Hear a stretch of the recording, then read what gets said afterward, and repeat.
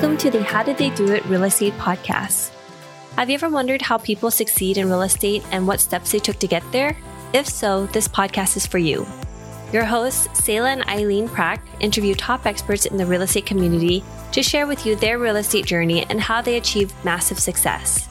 Our goal is to provide you with valuable real estate resources and to help you apply it to your own real estate goal. Welcome, everyone, to today's episode of the How Did They Do It Real Estate podcast. I'm your host, Eileen Prack, and today our guest is Lisa Hylton. A little bit about Lisa. She is the founder of LisaHylton.com and a real estate investing company that provides opportunities for entrepreneurs and business owners to invest in tax-efficient real estate investments. She is also the host of the Level Up REI podcast, which airs every Tuesday and the first Thursday of each month for conversations with passive investors. Lisa is a CPA with approximately 10 years of audit experience from PricewaterhouseCoopers and 4.5 years as a controller on private equity real estate funds at Los Angeles investment firm. So welcome to the show, Lisa. How are you doing? I'm good. Thank you for having me. Thank you so much, Lisa. If you want to please share, a little bit more about your background and how you got started in real estate, that would be wonderful. Yeah, totally. So I am originally from the Cayman Islands, and my dad was a contractor. He built approximately 14 apartment units. So I grew up doing property management, collecting rent, writing receipts, selling quarters for people to go wash their clothes, and cleaning up when people would move and we would have turns. So that's my start in real estate investing. And it was a lot of work. And to be honest, it was not something that I saw myself doing.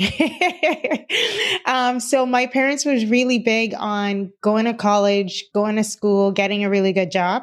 So they sort of pushed that. However, my father was diagnosed with a brain tumor when I was in middle school. And as a result of that, he was also the main breadwinner of our family. And that caused a lot of changes in my family. So because of that, he could no longer work.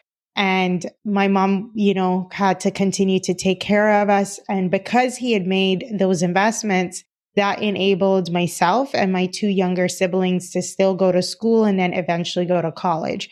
When I was a junior in college, my father passed away.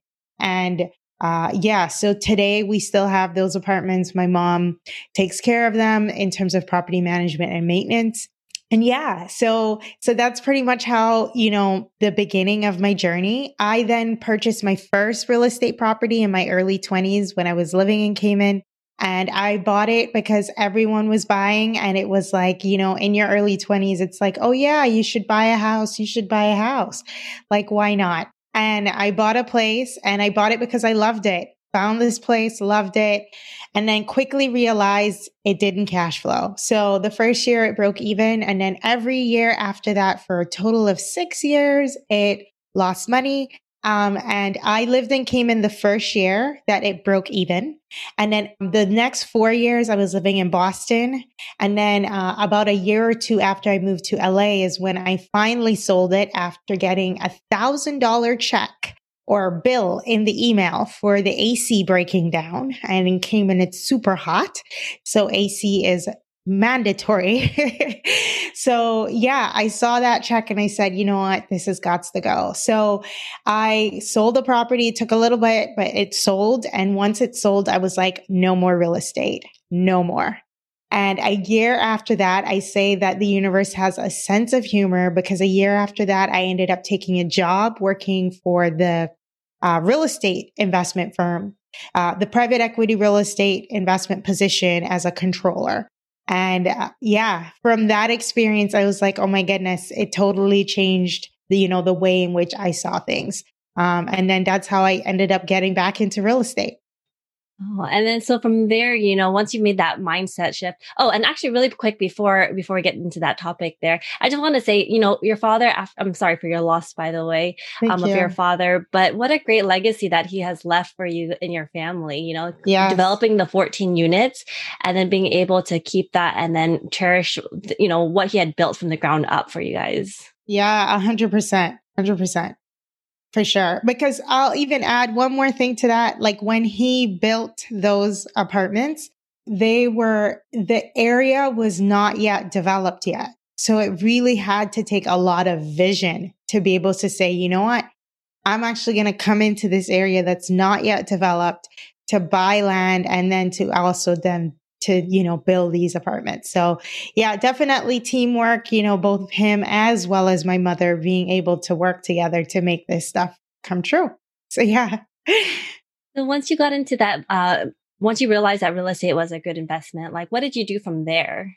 Sure. So great question. When I started at my last job that I had, there was a girl who was there and she was leaving. I started, and a month after I started, she left. And I remember before she left, she said to me, she was like, it's going to take you 6 months to figure out what you're doing, and then another 6 months to figure out whether you like it or not. I said, wow, got it. And in that second 6 months, she was right. I realized I could do the work, but this was not where I was going to stay for the rest of my life. So I needed to build the next chapter.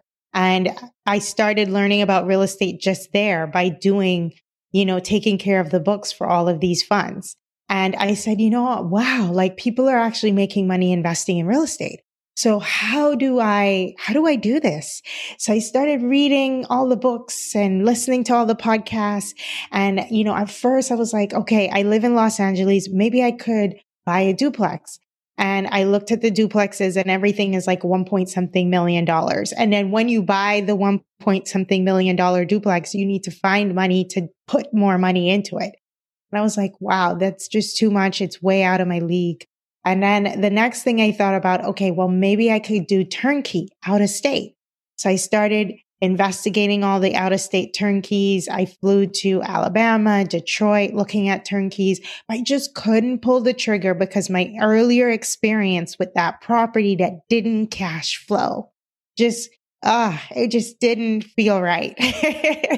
So I came back and I was still working at the firm and still, going on. And sometime in late 2018, a friend of mine, I went to this personal development program and I met a lady, who was into real estate investing. And I was like, you know what, at first I knew a little bit, but I just sort of figured she was like doing turnkeys. Sometime in 2019, I was taking a staycation and I found her business card.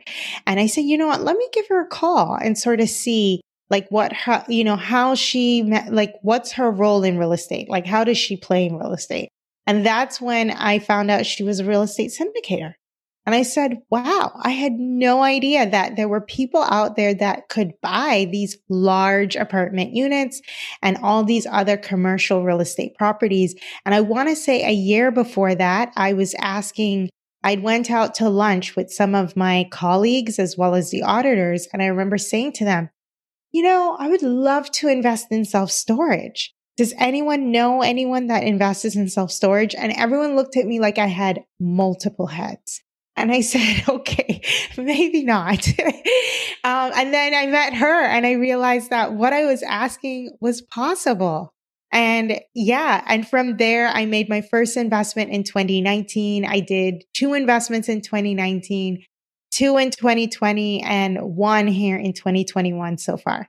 So yeah. And all those were passive investments? Yes. So 5 passive investments and 1 GP investment, for an Atlanta property for a multifamily property in the Atlanta area. And that was also in 2019. And that property is now sold. So yeah.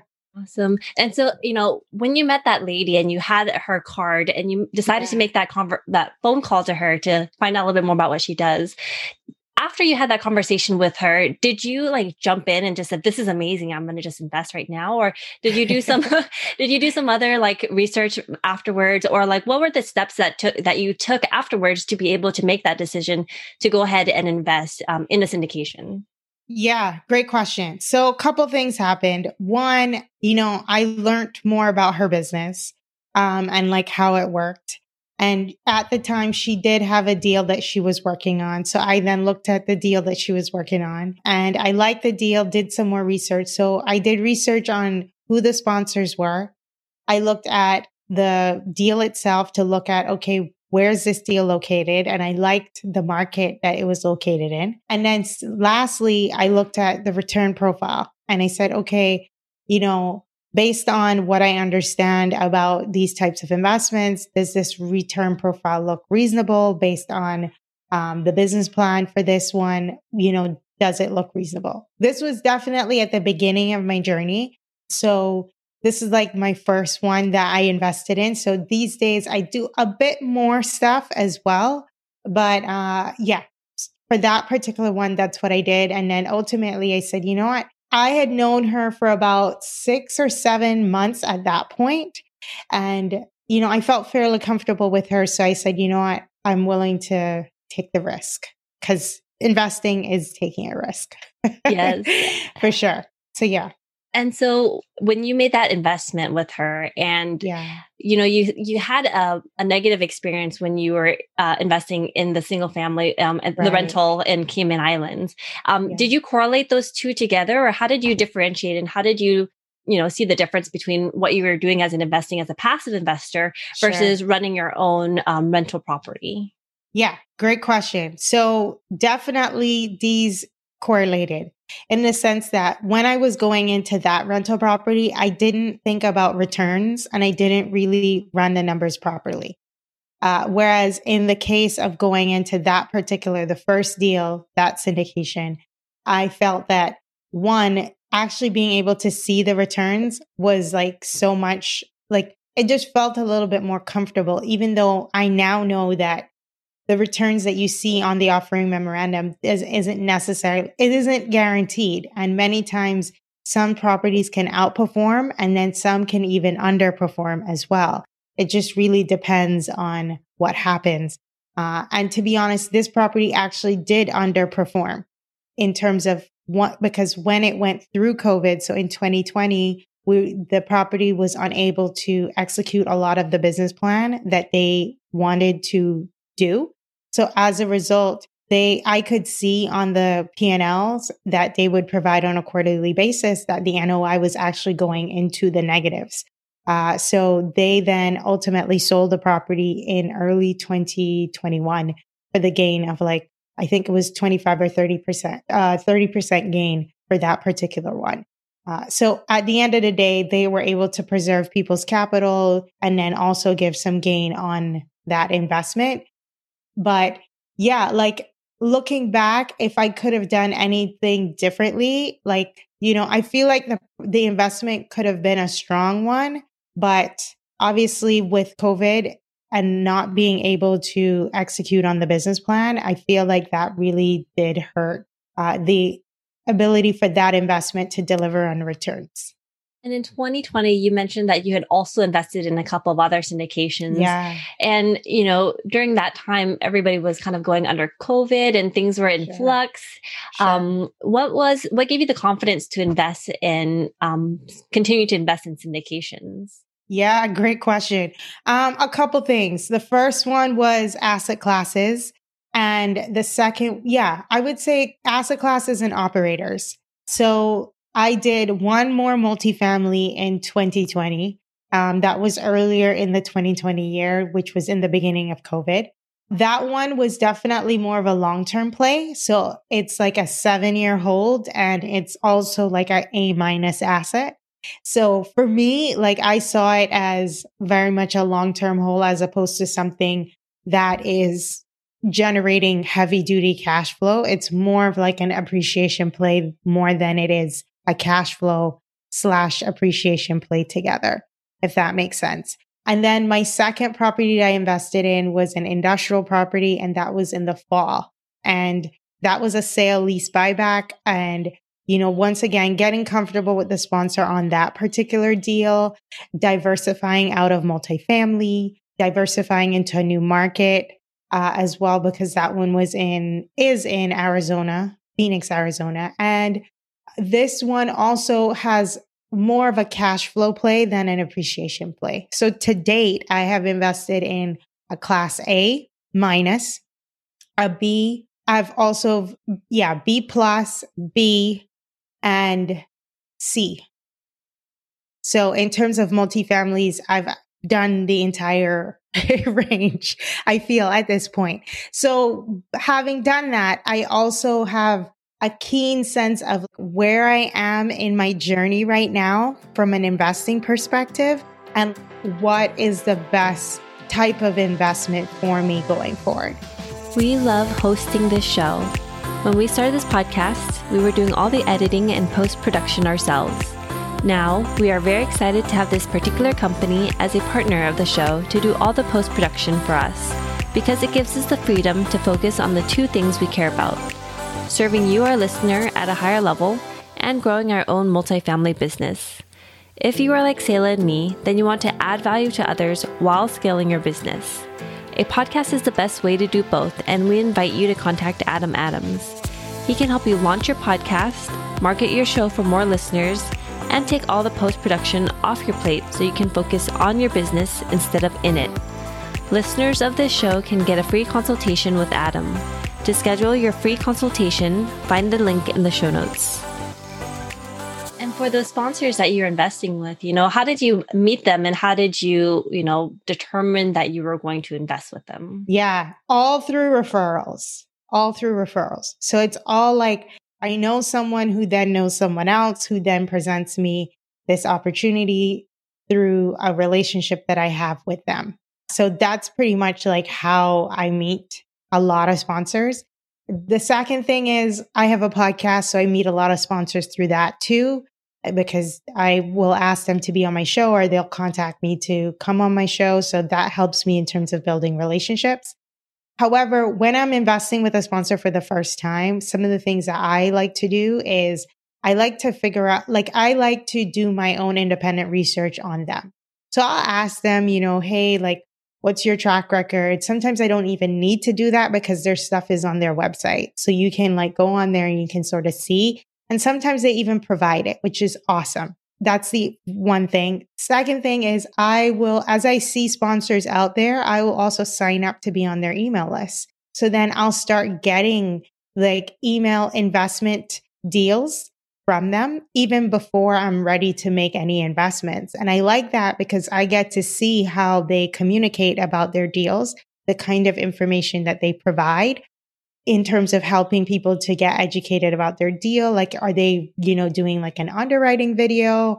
What do they have a Dropbox that shows all the different reports and stuff that is connected to that deal? That's, for me, it can be very helpful as an investor, as I'm thinking about deploying capital, to be able to look at all these different things, especially now when, I underwrite. And so for me, having that additional stuff is really helpful. So yeah, so doing those kinds of things, also listening to them, having a conversation with them, listening to the way they do their webinars, to determine, a combination of that in addition to looking at the deal as well as the market.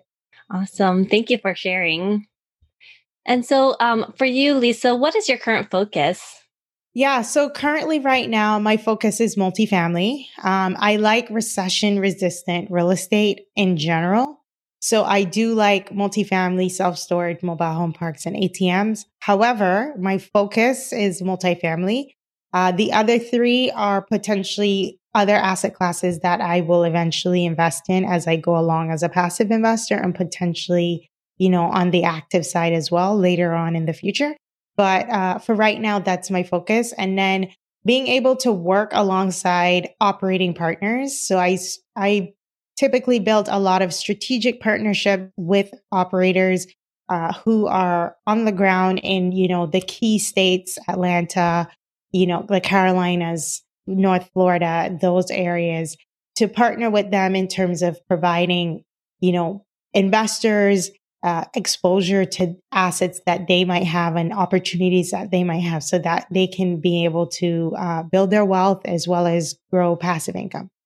And so when you talk about investors, how did you start to build up your investor base and how did you start to create those meaningful relationships with them? Such a great question. Because, a lot of people feel that, if you have a good deal, investors are just going to come. And it doesn't really work that way. So it's a process of educating. So one, building the podcast, that was the first part of building my platform, my educational platform was a podcast. these days, in addition to the podcast, I also do write weekly blogs. I also do a weekly video content that I'll post either on Facebook or on my YouTube channel or both. And then getting out there on other podcasts, being a guest, being able to add value to the audiences of other podcasters. And then getting out there to meetups, going to meetups, talking to investors, sharing knowledge, are, some of the things that enable me to then build my investor list. And through that, people who know me see the content on social media. And if they're interested, they'll reach out. And then sometimes they'll, refer me to someone else who is interested. The other thing that I also do is I have a Facebook group. So it's the Level Up Passive Investor group. And that enables, as I'm meeting people who are like, wow, like I would really like to learn more about real estate syndications and stuff like that. I'll say to them, hey, join my group. They might not be friends with me on Facebook, but they will feel comfortable joining the group because now that they're in the group, they get all the information. And then I'll also add additional things in my group as well. Awesome. And so for Lisa, for you, how has real estate investing impacted your life so far? Yeah, I would say it has massively impacted my life. I'm very grateful for real estate investing. It has enabled me to have the confidence to build a business that I would not have been able to do otherwise. By making those strategic investments, it helps me in terms of having the time to build and then or just take time off and not have to worry about it because I do have passive investments that kick off cash flow on the monthly or quarterly basis. And actually, before I wanted to ask you too, how did you decide that passive investing was what you wanted to do first before going into the active side of things? Yeah, well, here's the thing. I didn't even know anything about being an active syndicator.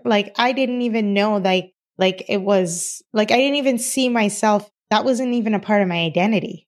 When I was introduced to the deal, it was just oh, these are kind of deals that people can invest in. And I was just oh, wow, this just looks like exactly what I work on at work. It didn't seem any different from what the investments that I worked on for the funds that I was taking care of. So yeah, it wasn't until I continued to get to know her and I then got more and more exposure to syndication. I realized, wow, these are regular people who are the general partners on these deals. So yeah, it was a complete change in mindset. Thank you so much for sharing. And what is one thing that you know now about real estate investing that you wish you knew when you first started? I would say what I now know that I wish I knew when I first started is about real estate specifically. I would say that it's really important to get clear on how, what you want real estate to do for you. The earlier you get clear on doing that, I feel that you're then able to own and step into your light regarding your path. And that enables you to move further along your journey. So, for instance, real estate investing, syndications, there's so many different roles in the business. So being able to sort of understand your unique abilities and sort of matching that up with the roles that are there and that you feel comfortable and want to play can really supercharge your ability to continue to build your business. So yeah. Absolutely. I'm glad that you said that, and determining your unique abilities. And sometimes, especially when you're getting started, you don't really know what that is, and it's not until you start to getting into the rhythm of things and you start to understand more about yourself and understand more about the business, can you really hone in on what your unique ability is and where you can start to add value. It's funny you say that because, from you saying that, I think what the real answer to your question is taking action. The importance of taking action, because the longer you spend noodling on stuff, Like you don't get the opportunity to get the feedback you need to determine whether it is the right fit for you anyway. And you spend an entire year analyzing. Like for what I mean is like analyzing whether you're going to do a podcast or not. You know, at some point, just go do it, you know, and see if you like it and see if that works for you. And if it doesn't, it doesn't. If it does, it does. Like that kind of stuff. Like there are things that you do need to analyze, but like understanding like the process, the balance of when you need to take action and analyzing. Yes. Yes, definitely. And what is one thing that sets a successful people apart in the real estate investing business? One of the things that you mentioned just now was taking action, but is there something else as well? I think taking action for sure. No question. And then number 2, I think delegating. Like understand the who, not how is very powerful. It goes hand in hand with taking action, because if you're taking action and then you get to a place where you're stuck, it's like, okay, I'm stuck. I need to get a who involved, and getting that who involved sooner in the process than later in the process is what I would say. Yeah, especially because we don't know all the answers. So who can help us get to those answers, and who can help us, you know, fill those gaps where we're lacking in. And so we don't necessarily need to know everything. Exactly. And do you have any tools or techniques that you've used to improve the efficiency of your life or your business that you can share with us today, Lisa? Yeah, totally. So a couple things. One, Calendly.